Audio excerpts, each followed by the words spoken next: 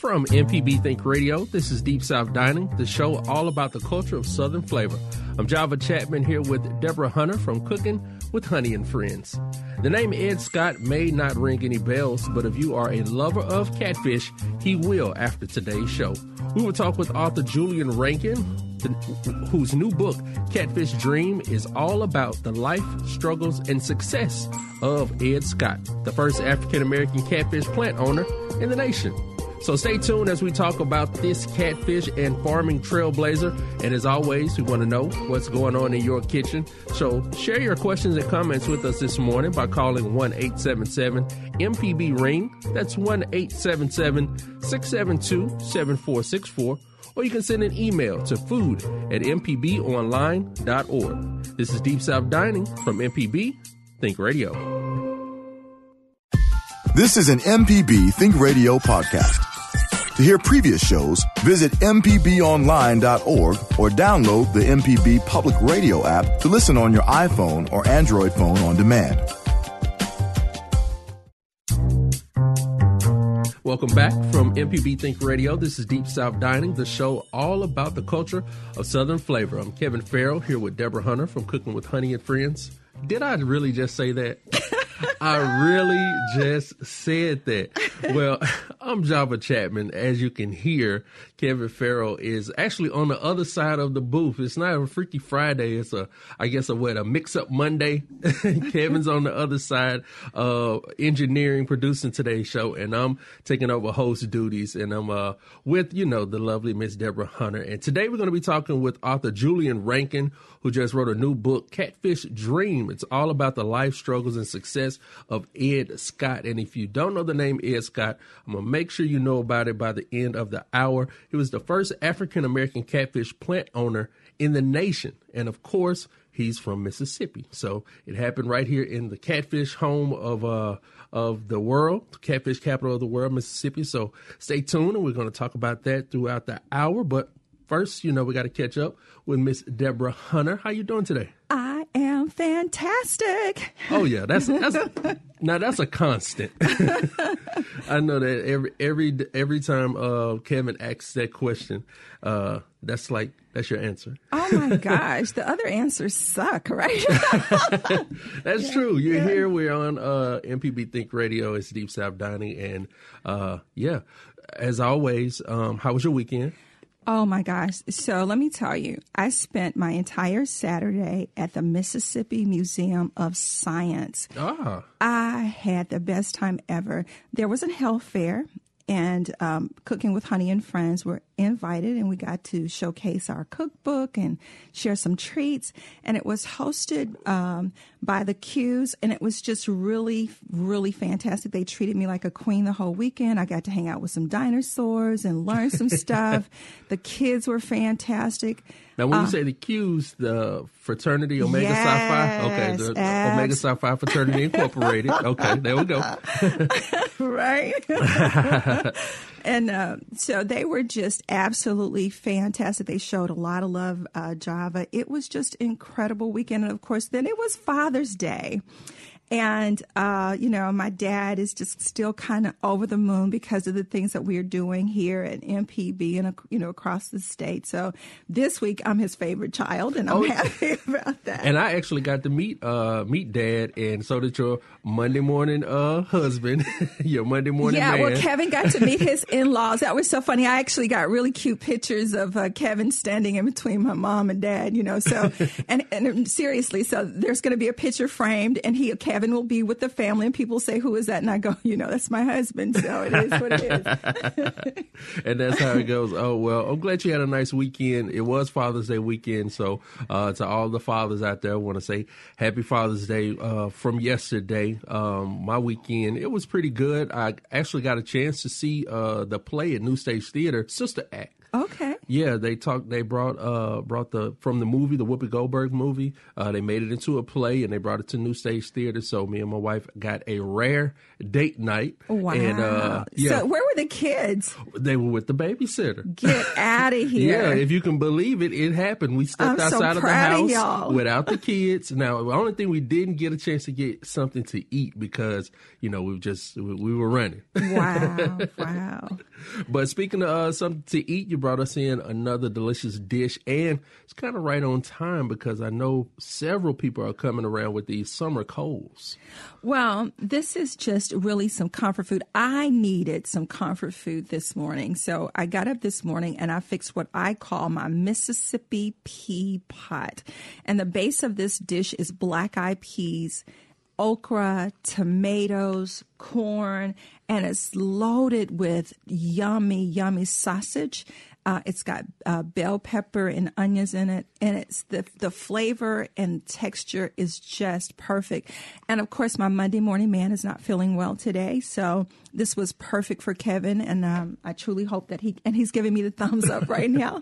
Now, the one thing I like about it is full of sausage. Absolutely, chock full of sausage, and it's a Mississippi product. This is a perfect time for farm to table dinners almost every night because we're harvesting all of these amazing fresh fruits and vegetables. So go out to your farmers market, support your local farmers. I mean, they do a really great job to bringing you the best of the best. So skip the drive-through and go by the farmers market and fix something yummy for your family. It's funny that you said that, stop by the farmer's market, because today we're going to be talking about Ed Scott. He was also not only the first African-American catfish plant owner in the nation, but also a celebrated farmer. I believe in the year 1978, he made over $1 million with rice. So just think about that.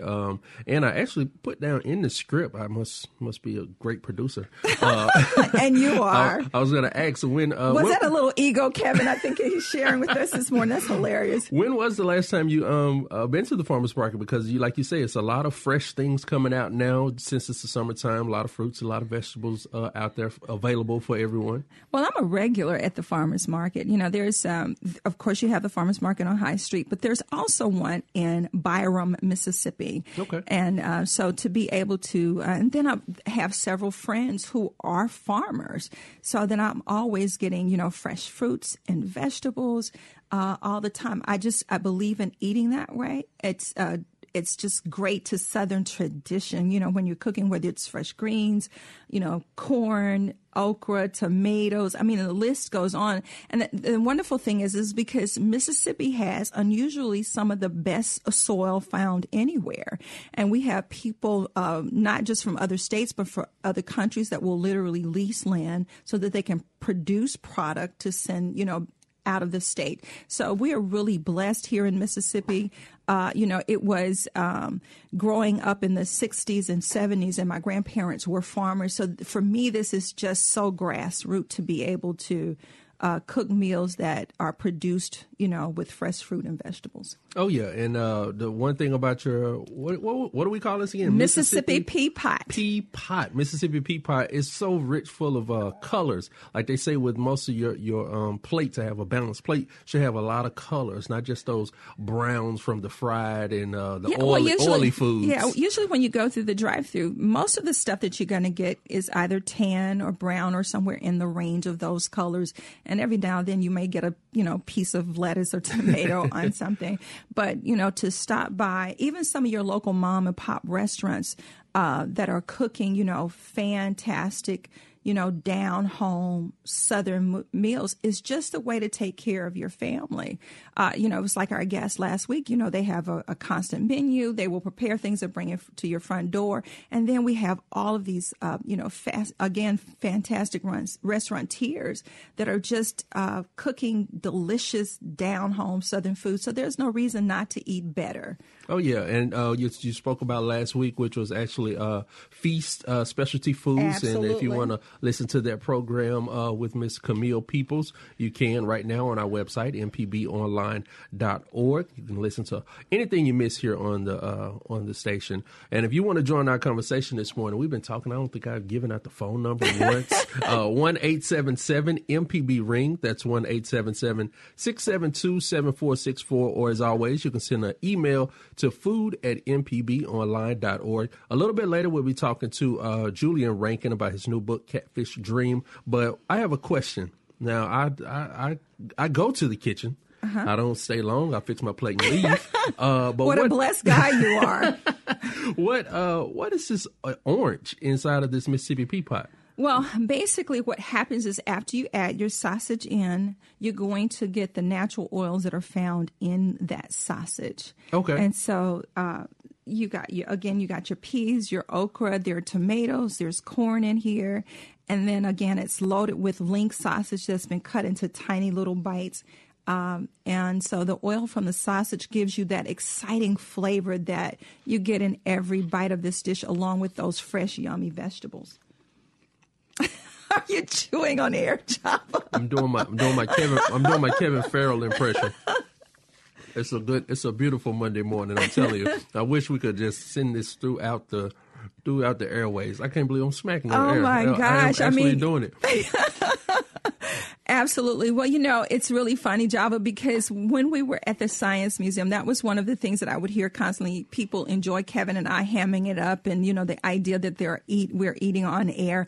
And I had one person that says she always felt like she was eating with us, so that's really sweet. And I can't wait for us to take the next step, and create a television show around all of this yumminess. We're working on that, so it's been a while in the mix, but we're headed back to the television, so I'm excited about that. So not only will you be able to hear us, but you'll be able to see us as well. Oh yeah, and it's always amazing because just over the when you release your cookbook, you had some people even come up from Louisiana who came and got the cookbook and ate some of your food. Who said that one of their I guess a regret was that they weren't here in the state. Right. And you would always post your food and we'd talk about the food, but they could never taste it. But They actually came up and tasted it. That was really, really sweet. That was really good. Yeah, we had guests from Louisiana and we had guests from Nashville that came up to be with us. So I'm extremely honored that we had so many amazing people to just show up and love on us. And it was really sweet to have Kevin just,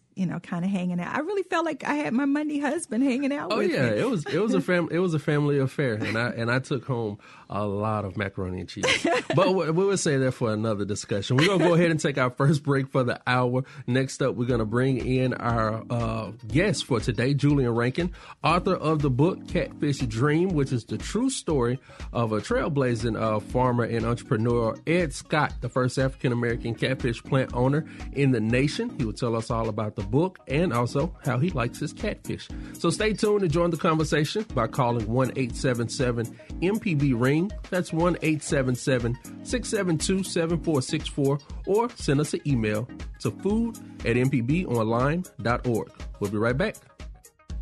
Your home for the arts and music is MPB Music Radio. From classical to bluegrass and everything in between, MPB Music Radio has a sound for every ear. For information on where to find MPB Music Radio, visit mpbonline.org.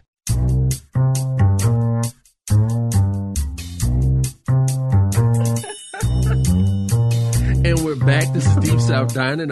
Java Chapman filling in for Kevin Farrell today, sitting here with the lovely Miss Deborah Hunter. And today we're going to be talking with author Julian Rankin about his book, Catfish Dream, Ed Scott's fight for his family farm and racial justice in the Mississippi Delta. If you want to join the conversation, have a question for Julian or Deborah, or just want to tell us what's going on in your kitchen, 1-877-MPB-RING. That's 1-877-672-7464. Or as always, you can send an email to food@mpbonline.org. And if you miss any part of the show, you can always listen back via our MPB Public Media app or the podcast on mpbonline.org. So, Julian, welcome. Thank you. Good morning. Morning. I was telling people, what a way to start a morning, some fried catfish. Yeah.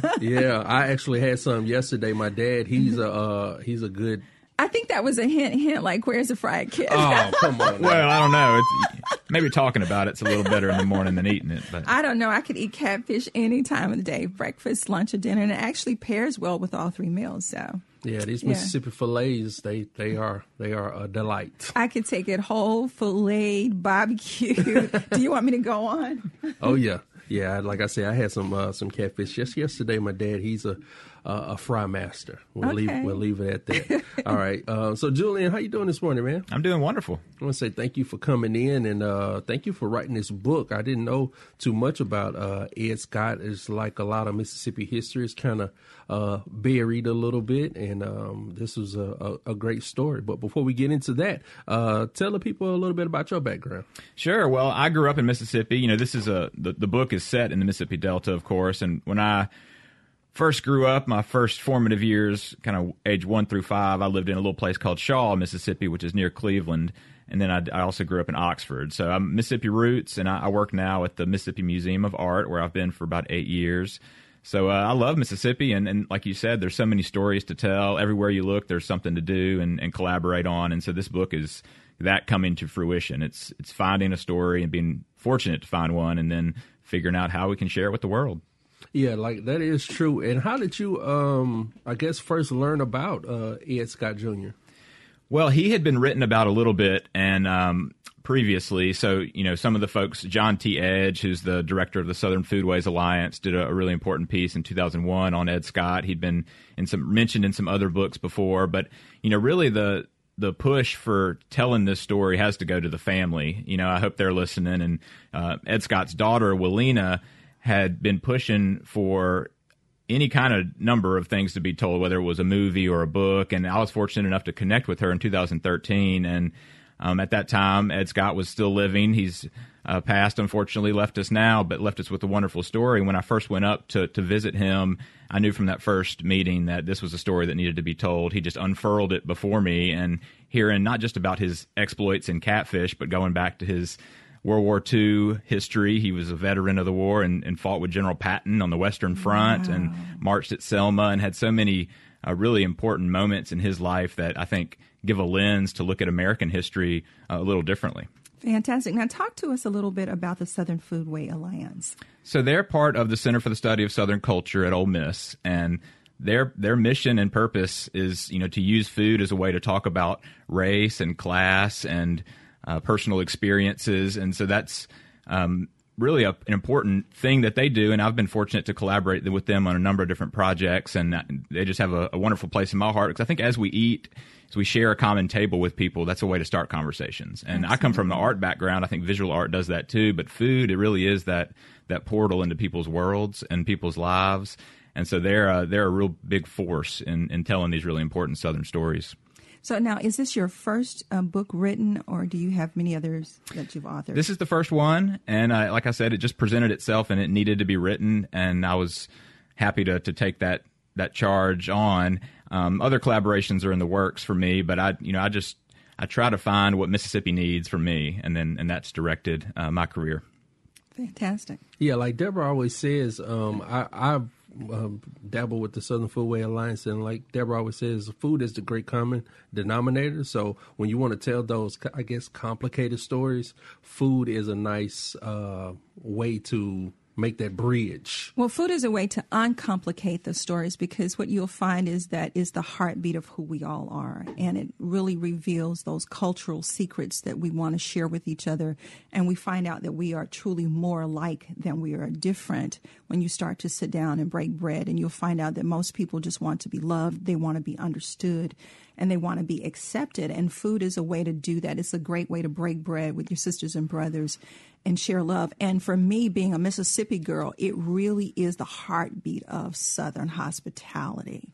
It's that front door opening, you know, sitting on the front porch and drinking sweet tea and, you know, sharing old stories and learning about people's lives. Yeah, and, you know, the other thing about kitchens and eating food with one another is it's such an intimate experience being in someone's home. And I think when you're telling stories that in Mississippi do have these connections to these huge movements and important epics of American history, it helps to have a more personal entree, if you will, into those stories. And, for example, Ed Scott, the hero of this book, his wife, Edna, opened up a kitchen to feed the plant workers when he opened up his catfish plant, and she handed down recipes, and those conversations that happened around the table, that's where people talked about difficult issues, whether it was within their family or different kinds of people coming together to eat, and that's where some real good work can happen in terms of people coming together. My grandmother would say that's where the healing would happen, at the table. You fix the meal, and of course that meal is prepared, with love. But as people, again, are talking and sharing, then there's some wisdom that can be added, and there's the help that they need. And healing begins in people's lives over breaking bread. It is what we believe culturally. Even when you look at the Christian story, it's that whole idea of breaking bread with one another, and it's still alive in us today. And I'm really excited about, that, because it's stories like this one that will last for generations to come, and for people to understand the value of just sitting down at the table and loving on each other. This morning we're talking to Julia Rankin, author of the book Catfish Dream, and this is a partnership with the Southern Foodway Alliance, and it's through is it the Rivendell Fellowship? They awarded me. I was honored to be awarded their first Rivendell Writers Fellowship a number of years ago, and I was working on this project. And the book itself is published as a series that Southern Foodways Alliance does. Their series, their Studies in Culture, People, and Place, and it's published by University of Georgia Press. So that's the full kind of all the parties involved to make that happen. Okay. And now we were talking, like you alluded to, Ed Scott Jr. He fought in World War II next to General Patton, also marched across the Edmund Pettus Bridge, and like many, I guess you would say, cooks or civil people, he fed the civil rights marchers that came through Mississippi. Tell us more about, I guess, such a full life he led, even though he wrote himself in the history books as the first catfish plant owner. Yeah, and really to start, you have to. He's a junior, so that means there's a senior, which is another part that Ed Scott Sr. he needs to book his own self. He does. And so Edward Sr. started this all. He came and brought the family to Mississippi in 1919. So he came from Alabama, settled near Glendora, which is right near kind of LaFleur, Tallahatchie County area. And he worked for 9 years as a sharecropper before he could save up enough money to buy his first piece of land. And Ed Scott was born in 1922 and grew up with brothers and sisters galore, a whole bunch of children that worked the land and learned from their father. And by the time that Ed was growing up, Mr. Scott, he had really learned that all the lessons that he didn't get in the school books, that the education system that was not affording the opportunities to African American children, he really learned, perseverance and the promise of labor from his father. And so, by the time that he went off to World War II and came home, he had thought, I don't want to be Mississippi anymore, was his first thought coming home, because the veterans were not treated well. He says and James Baldwin talks about this, you risk your life for your country abroad and come home and you have to fight it all again here, and you're whole other story. Exactly, but he saw that his father, who by that time, they had amassed, during the middle of the 20th century, about 1,000 acres, and so Ed Scott Jr. saw that his father needed help on the farm, and he said, I'm going to stay here and farm with you, Daddy.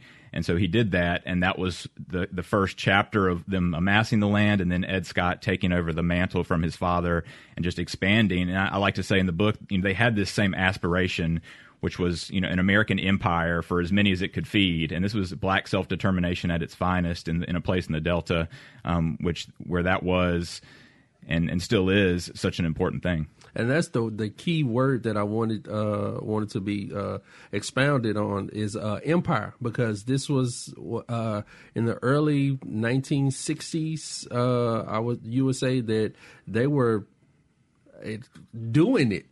They were making it happen as an African American family farming out of the Delta. Talk about what was it, 1978? I guess it was like $1 million profit or something. Yeah. So this gets into the whole. They were farming cotton, rice, soybeans, row crops, and they had been going to local banks and farming their own system of lending, and they had really been having wonderful times in rice. So in 1978 was kind of the high time in rice. They made $1 million in rice, and they had this annual rice festival They had under the tractor shed, the bluesmen came and played, the Parchman Band set up, and this is where they harvested all the rice. They had all these grain bins they had built to hold all their crop. Ed Scott liked to say that it was so full you couldn't get a coffee stirrer in there. They had so much rice.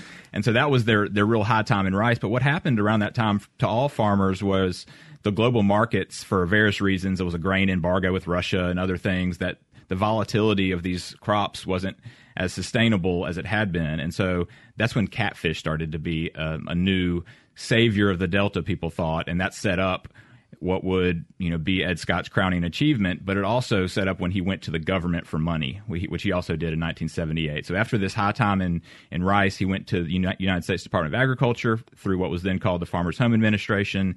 And as you know, if you're a history buff, there was racial discrimination embedded in that system. So he unfortunately was positioned to really capitalize on catfish, but also held back by a government that discriminated against him. So why the title Catfish Dream? So this is probably my favorite quote from Mr. Scott. He says, my motto is don't stop chasing your dream. And that was my dream, to grow those catfish, which I did. Wow. Just matter of fact. And I think the dream resonates with the dreams of civil rights leaders, but also the dream in the context of the Delta and of the catfish industry of just having equal opportunity to participate in it. And so when he says, this was my dream and I did this, that's not, just a throwaway line. That is embedded with centuries and in his own personal experience, decades of struggling to just get equal access to really the free market. It wasn't a free market for everybody. Exactly. So how has writing this book changed you? Well, a number of ways. I mean, I think being a first book, I didn't know how to write a book before I wrote this, and I like to say that I learned, how to write a book by writing this book, but also that I learned in a strange way from Ed Scott. The farming, the way that you think about the endless fields of farming, the row after row, up and down, and that was to me analogous to paragraph after paragraph, or coming to a problem and having to solve it, and that was what Ed Scott really taught me, and I think that to me is what the book and the story is lasting achievement, is that Ed Scott does not necessarily just teach us about how to farm. He was a great farmer, but what his lessons teach contemporary people is that there's a way to figure it out. There's a way to coalesce around family, cooperative enterprise that can be applicable to wherever you are, and that ultimately goes far beyond the Mississippi Delta and really encapsulates where we are today. It sounds like the kind of book that would be great for any school of studies for entrepreneurship, because it does have this intrinsic value of being determined and learning how to think outside of the box. And I just, hearing these bits and pieces, it really just even stirring me up into where I'm going. Don't quit no matter what happens. Yeah, and the kind of capitalize and punctuate that point. So what happened when he wanted to get into catfish was that he went to the government and they basically said, you need to have catfish ponds. Everybody's having catfish ponds, but they wouldn't give him any money to dig them. So over the course of 1980, Ed Scott, his son Isaac, and others, other sons and family members, grandsons, they spent the whole year digging out these catfish ponds, turned 160 acres that were fields into these catfish ponds. So just all night, all day, when they weren't farming the other fields, they dug them. And then they went back to the government and said, we have catfish ponds, let's do this. And they only gave them enough, about a third of what they needed to stock them, but they did it anyway. They stocked these fish. And by the time they were about ready to process, Ed Scott said, well, now it's time to find a processor. And some big processors had come online in the Delta around that time, and he went. And, these, of course, were white-owned processors, and you had to have stock in the plant. Well, they wouldn't give him any stock in the plant.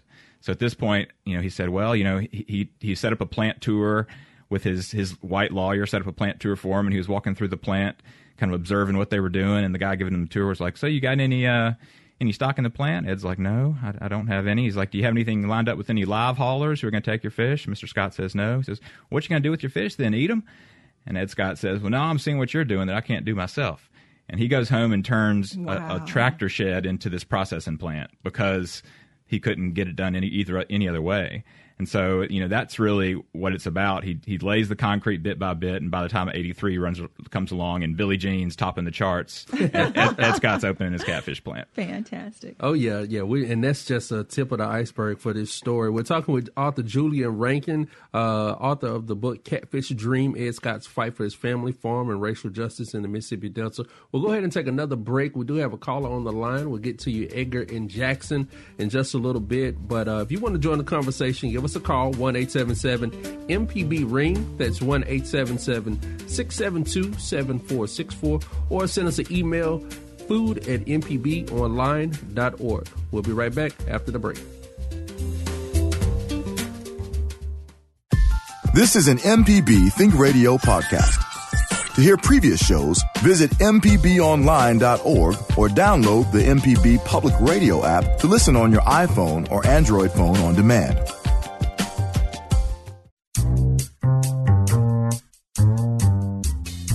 Welcome back. This is Deep South Dining. I'm Java Chapman, here with Deborah Hunter from Cooking with Honey and Friends, and we're talking with author Julian Rankin about his new book, Catfish Dream. And if you miss any of today's program, you can always catch up at our website, mpbonline.org. You can subscribe to the podcast using any podcast app or the MPB Public Media app. If you want to join the conversation, we do have some phone lines open, 1-877-MPB-RING. That's 1-877-672-7464. Or send an email to food@mpbonline.org. I promised Edgar we would talk to him after the break, and that is what we're going to do. Edgar from Jackson, how you doing this morning? I'm doing fine. How are you this morning? Oh, I'm doing great. Glad to be talking with you. What do you have for us? Good morning, Edgar. Hi there. How's everybody? Fantastic. Great. Excellent. I just have a brief statement, and that is, I had the pleasure of meeting Mr. Scott years ago. Wow. I'm a native of the Mississippi Delta, but at that time I was living in Massachusetts. I'd come down here for a meeting at Tougaloo College, and I was visiting my hometown, Hollandale, and I stopped, I think it might have been in Cleveland, I'm not sure, and I stopped in a restaurant. He was eating there, and we began to talk, and I discovered that he was indeed a catfish farmer. And prior to that, the only catfish farmer that I had met during my visits to Mississippi were white. And he seemed like an impressive gentleman, and actually he gave me his card. And prior to calling you, I've been trying to find it because I kept it, but unfortunately I can't. But I was really impressed by this gentleman, and I'm certainly happy to see that someone has picked up on his life and has written a book about him. Well, thank you so much, Edgar. That's fantastic. So tell us, what was your first impression of him?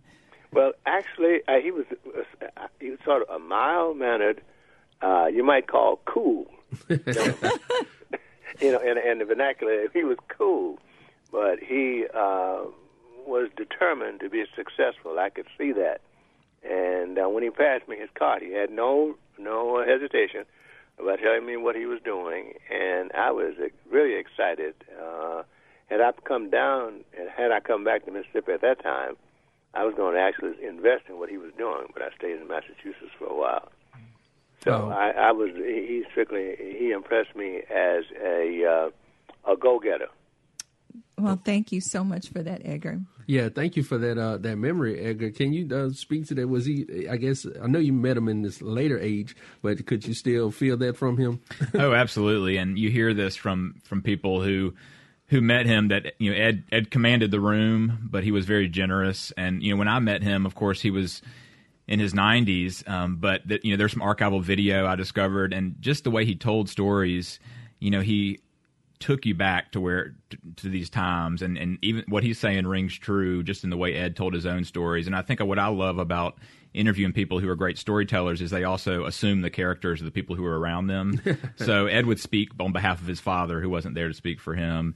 And I think that, Ed Scott he's one in a million, but in a lot of ways, he's representative of a lot of people who are doing wonderful things. So I think that's the great juxtaposition of the Delta and of Ed Scott's story, is that he's an exemplar, but also he just reflects kind of the humanity and trials and tribulations and successes of a lot of people who are making it with not a lot.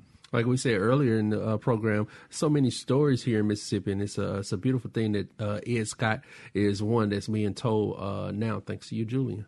Let's go back to the phone. We have Rain from South Haven on the line who says they have a memory of Ed Scott. How you doing, Rain? Good morning. Good morning. What do you have for us? Your program brought back quite a bit of memories of Mr. Scott. 1989, we met, and at that time he was in need of funding, and I thought what he had there was quite impressive. And I think his children were in Washington, D.C. But in any event, Peter D. Beaver and myself, we went down one Saturday, and Mr. and Mrs. Scott treated us to catfish while we talked about business. And he wanted to get his Pond Fresh Catfish brand on the shelves at Grover's. And I told him that we could help him do that, and we did. And but he needed more. And I explained to him that there were some people in the Caribbean that was interested in catfish farming or fish farming. And he said, well, that I know. And we basically bartered for the customer in Honduras. And in exchange for funding that he needed, he provided expertise. And I've always remembered him as that resourceful person. And over time, I went back into the military, and he called me. And we lost contact. But the folks in Honduras, they were the better for making contact with Mr. Scott. And they're still producing catfish in that country right now. But I remember being very impressed with his tenaciousness. Well, thank you for that. Thank you for that story, Rain. I know you can't see in the studio, but Julian was shaking his head through the entire. Had you heard pieces of that? Some of that, and it just reminds me of the whole market side of this, which was really interesting. Isaac Scott was Ed Scott's son and was with him through all of this. And there's a story that Isaac tells about going up to Cincinnati, where Kroger headquarters was, and bringing a load of fish. They had this retrofitted bread truck that they carried fish around the country to, and they were trying to go everywhere. And because there was, a huge catfish boom at this time. So Isaac set up in the Kroger headquarters in Cincinnati, and he had gone to Kroger headquarters and then set up in the aisle with a skimmer and a fry daddy frying fish. And I just have this memory of that he recollected to me of, little did the people coming up the aisle know. First of all, some of them didn't know what catfish was, and they tasted it and wanted more, but also that this wasn't just somebody frying fish. This was the right-hand man of the historic figure who was down in Mississippi really making this happen. And so they had to get on the front lines themselves to do this, because even when there were opportunities open, there were forces trying to constrict the flow of catfish to him. So even when he lost his ponds, or the fish out of his ponds, which he ultimately did when the government continued to pressure him and ultimately stopped funding him, he could have kept going if people hadn't tried to keep him, to stop him. No. With that being said, it is, for me, it is this kind of fire rising up in my spirit, to no matter what happens, you have to be determined if you have a dream and it has value to you, and that it could be something that can add value to the rest of the world, no matter how deep the complexities are, is to continue to fight for that, because no dream is ever going to come without diversity. And without adversity. It's just not going to happen. And so you have to just kind of mount yourself up and be determined, no matter what, whether you're writing a book, you're producing a movie, or trying to work out that recipe that you just can't cook. Yeah, no matter what happens, you have to be determined to win at all costs. If we're not going to eat hot dogs and French fries today, we're not going to eat it. I'm going to figure out their recipe. Now, talking about having good people, like you said, his son and I guess many members of his family helped out Mr. Scott in his historic rise. Talk about the Dependables. There's a dynamic group of women always throughout history, but talk about that, Julian. Yeah, the Dependables, they were his catfish special forces, I like to call them. And so he opened his plant in 1983, and African Americans staffed all the plants around the area, but Ed Scott ran his a little differently. And these women, there were a whole group of them. They like to say they did everything the men could do and more. And they would throw boxes of fish. They would go and help get the fish out of the ponds. They would do all the kind of nitty-gritty gutting and skinning and help set up orders and serve as the secretary or the plant manager. And I really loved sitting down with those women and hearing about what they did, because it really it showed why his business mattered so much. There was, at the other plants, there were real issues with, people trying to unionize, not being able to, reports of harassment of various kinds. It was not a great place to work. But even though they were working at Mr. Scott's plant in mud and guts, they loved where they worked because their boss trusted them. And when Ed Scott had to go away on business, he left it in their hands. And they were very upbeat about that experience. And they're, to a woman, they said, if I could do it again and go back and work in a catfish plant, I'd do it again because of Mr. Scott. Now, I saw that when I saw that part about the book, The Dependables, I could picture them going to the pond, getting the fish, skinning the fish, gutting, making nice fillets, and then taking the gloves off and then going placing the orders. Like, I can see it all in, like, I did this fish from top to bottom. And to say that, Java, you would have to know that this is not easy work. If you've ever skinned a catfish before, it's not like scaling a fish. So you talking about mud eaters, first of all. So catching it is a job, then skinning it is a job, and then being able to fillet it with, the kind of perfection so that you have a beautiful product. This was truly some hard work and a labor of love. And they were innovators. They did what they called deep skinning the catfish, which is now, a pretty commonplace thing. But at the time, not everyone was doing that, and they had to use every part of the fish. And so it really is true. And at the beginning, they didn't have everything automated. So even at the plant opening, they had a skin-in contest, hand skinning, hand filleting, and they didn't have the mechanization for the first several months of time, and they were still putting out tens of thousands of pounds of fish a day. Wow. So basically what he's saying is they didn't have these high-tech machines. They did this hard work by hand. That's incredible. And I still can't believe, like you just said, when they was in Cincinnati, I guess at the Kroger headquarters, some people still didn't know what catfish was. I can't think of a day. There are people that still don't know what Mississippi catfish is. Let me do that because there are hundreds of varieties of catfish, but there's only one Mississippi Delta catfish. There's nothing like it in the entire world. That is true. We're going to take our last break for the hour. We're almost done, but we've been having a great show talking about Ed Scott Jr., his fight for his family farm and racial. Wait, let me do this right. Julian Rankin, the author of the book Catfish Dream, Ed Scott's fight for his family farm and racial justice in the Mississippi Delta. We'll wrap up the program after this. Podcasts of your favorite MPB Think Radio programs are available now.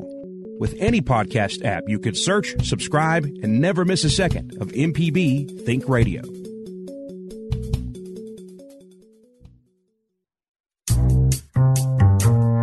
And we're back. This is Deep South Dining. I'm Java Chapman, filling in for Kevin Farrell, who's manning the boards today. I'm here with the lovely Miss Deborah Hunter from Cooking with Honey and Friends, and we're talking with author Julian Rankin about his book, Catfish Dream. You got a couple, what should I say, book releases coming up?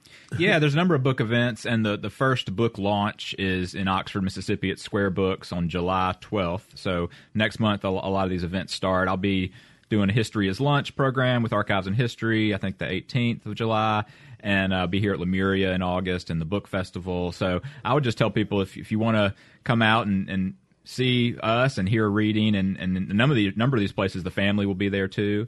We'll be in Cleveland and the Senator's Place, and we'll go to Mound Bayou, do one at the church, their congregation. So catfishdream.com is we're keeping track of all the events, and you can just go there, check it out, see video of Scott and the Scott family, both Isaac and Ed Scott, and learn more about the story. Yeah, and he passed away in 2015, correct? Correct. But before he did, it's a lot of, I don't want to, I guess, give it away, but there was a lot of litigation about some of the wrongdoings that were, I guess, eventually exposed with his farm and the government. Yeah, I mean, the big class action suit in 1997 was called Pigford v. Glickman, and people know this was the largest civil rights settlement in the nation's history, and 20,000 black farmers essentially alleged discrimination once this went to trial, and the farmers won, and huge settlement. There was a Pigford 2 to pay out more, but the big thing to take away from that is Ed Scott kept going, kept fighting, and even after 1999, the decision came down that there would be this restitution. It still took a legal machine, kept going for another decade before Ed Scott finally got what he deserved. And there's even more to that story, even beyond that. But I guess all that's to say is the family has not stopped working the land, not to give anything away, but they're still working. Walina Scott White, who I mentioned, Ed Scott's daughter, is working on a museum to tell these stories of Delta farmers again. And so the generations just keep going, and people are still doing this work. It's amazing how, when you start on a journey, how it can explode into so many other areas and affect so many other people's lives. Because I'm sure when he started out as an entrepreneur, he never really realized that he would truly be a fighter for justice as well. Yeah, you do what you're called to do. And, like you were saying, back to the whole, to wrap it up in a nice, neat bow, food is how we sustain ourselves, but it really opens the door for everything else. So he just wanted to farm catfish, but it wasn't the luxury he had. He was a black man in Mississippi at a time when people didn't want him to succeed, and there were things he needed to help his fellow farmers who didn't have enough, so he built a co-op. He needed to feed the civil rights workers, so he did that, and he needed to leave a legacy that others could learn from, and that's what this book is, and Ed Scott will always be with us through that. Oh yeah, and it's kind of sad as I think about it, just all because of the color of his skin. I mean, they asked him, he said, "You need some catfish ponds." He went and got the catfish ponds, just off sheer determination, and they still tried to hold him back a little bit. But thank you for coming in today, Julian. We really do appreciate it, and I know you left, or you are leaving, with some Mississippi pea pot. You can't come and talk about food without eating some food, so I appreciate that. It's delicious. Thank you so much. Yeah, that's it's a beautiful thing. Catfishdream.com. You have any other works coming up? Y'all should just check us out to plug my day job at the Mississippi Museum of Art. It's a beautiful. Our friend Nick Wallace was the chef over there in a little while, and I think they still have the garden in the back. We do. Yeah, it's a nice place. And what's the restaurant? Palette? We actually have La Brioche in there now. Okay, so the bakery. We're always doing something new, and it's kind of dangerous for my waistline to have macaroons available every day. Oh my gosh, that's fantastic. Yeah, just when you jump in. Now I can't believe we danced around this whole subject this morning. How do you like your catfish, Julian? It's got to be fried. True Mississippi man. Just nothing. Hot sauce, no hot sauce. I mean, I'll take it anyway, but I like having hot sauce. I like the option of some hot sauce, but just give me a filet, and I don't need much else. Okay, because I'm not a hot sauce person. I know Deborah probably put some hot sauce pepper in her meal. Actually, when it comes to catfish, I want a little bit of either some fresh slaw served with it, or a little bit of tartar sauce. I don't do the hot sauce on my catfish. No, yeah. Wow. Yeah. I mean, even though I may have some hot sauce in my purse. I'll just say, Edna Scott had a magic meal mix, her special meal mix spices, and they would say you could fry an old shoe in that, and that's all you needed. It was so good they could fry anything in that meal mix, and that was her secret recipe. So her husband grew the fish, she cooked the fish, and from the pond to the plate. Yeah, and that's a great thing about Mississippi Delta catfish. You really don't have to have a whole lot of condiments to go with it because it's light, it's flaky, and then it has this really soft, sweet taste with every bite. And so you don't have to cover it up with something else like ketchup and hot sauce. You just go in and you enjoy it. And that's like, I don't know how this works, but yesterday was Father's Day, and my dad, he made some beautiful catfish. I mean, you know, he cooked on Father's Day. I don't think mothers cook on Mother's Day, but I was glad. Are you being salty? No, I'm not being salty. I'm just stating facts. But no, he does. That's because mothers cook every other day. Well, I mean, the way my dad does his catfish, I mean, he can do it every day. I mean, he gets the nice. Do I need to step in and referee here?